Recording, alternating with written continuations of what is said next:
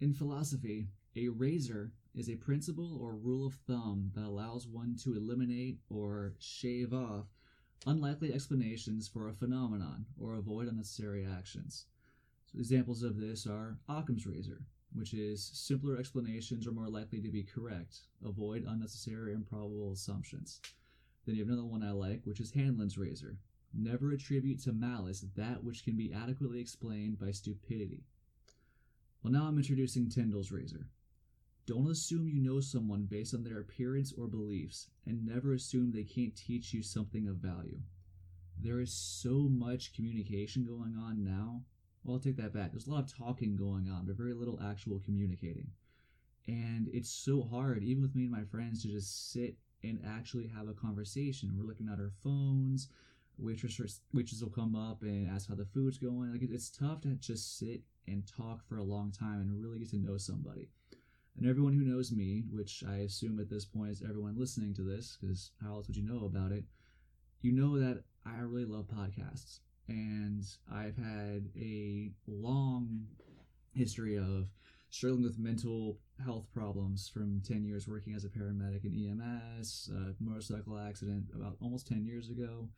And all these different things have been something that I and a lot of people deal with on a day-to-day basis, especially now. So I'm recording this on March 18th in the midst of the beginning phases of the national COVID-19 or the worldwide COVID-19 pandemic.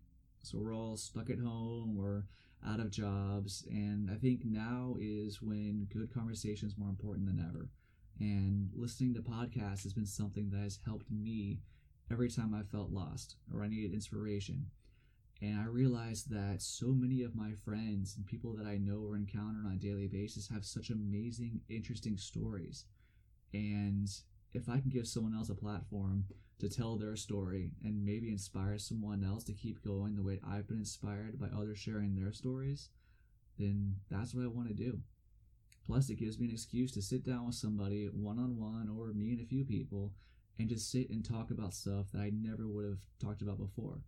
I already recorded my first episode of this, which was a conversation with my some friends that I have from Norway.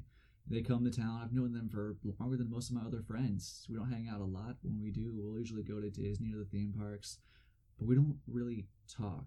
And in about the hour I had talking with them, I got to know more about them and more about Norway itself than I ever would have learned from Wikipedia or from waiting in line for a roller coaster. So, without further ado, this is going to be the introduction to my new podcast called Tyndall's Razor. So, thanks for listening to this. I'll have more episodes coming out periodically, and I'll definitely do interviews. I might now and then just hop on and ramble about whatever's going on. It's very likely I'll probably do an episode about information with this COVID-19 pandemic going on, because it's just so hard to get good information. I take that back. It's very easy to get good information. It's much easier to get bad information.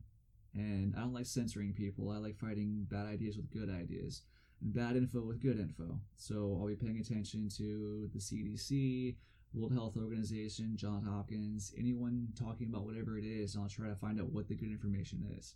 Because most of my work has been event medicine lately, and there's not a whole lot of events going on. So, for better or worse, you're going to be hearing a lot more of my voice through your headphones very soon. So, thanks for listening to this. Stay tuned. Follow me on Facebook if you're already my friend, Instagram, and Twitter is where I'm going to be doing most of my public outreach lately, and that handle is @TheTyndall, one word. It seems a little narcissistic, I know. I don't know how to change it. I made it a while ago. Anyway, thanks guys. Bye.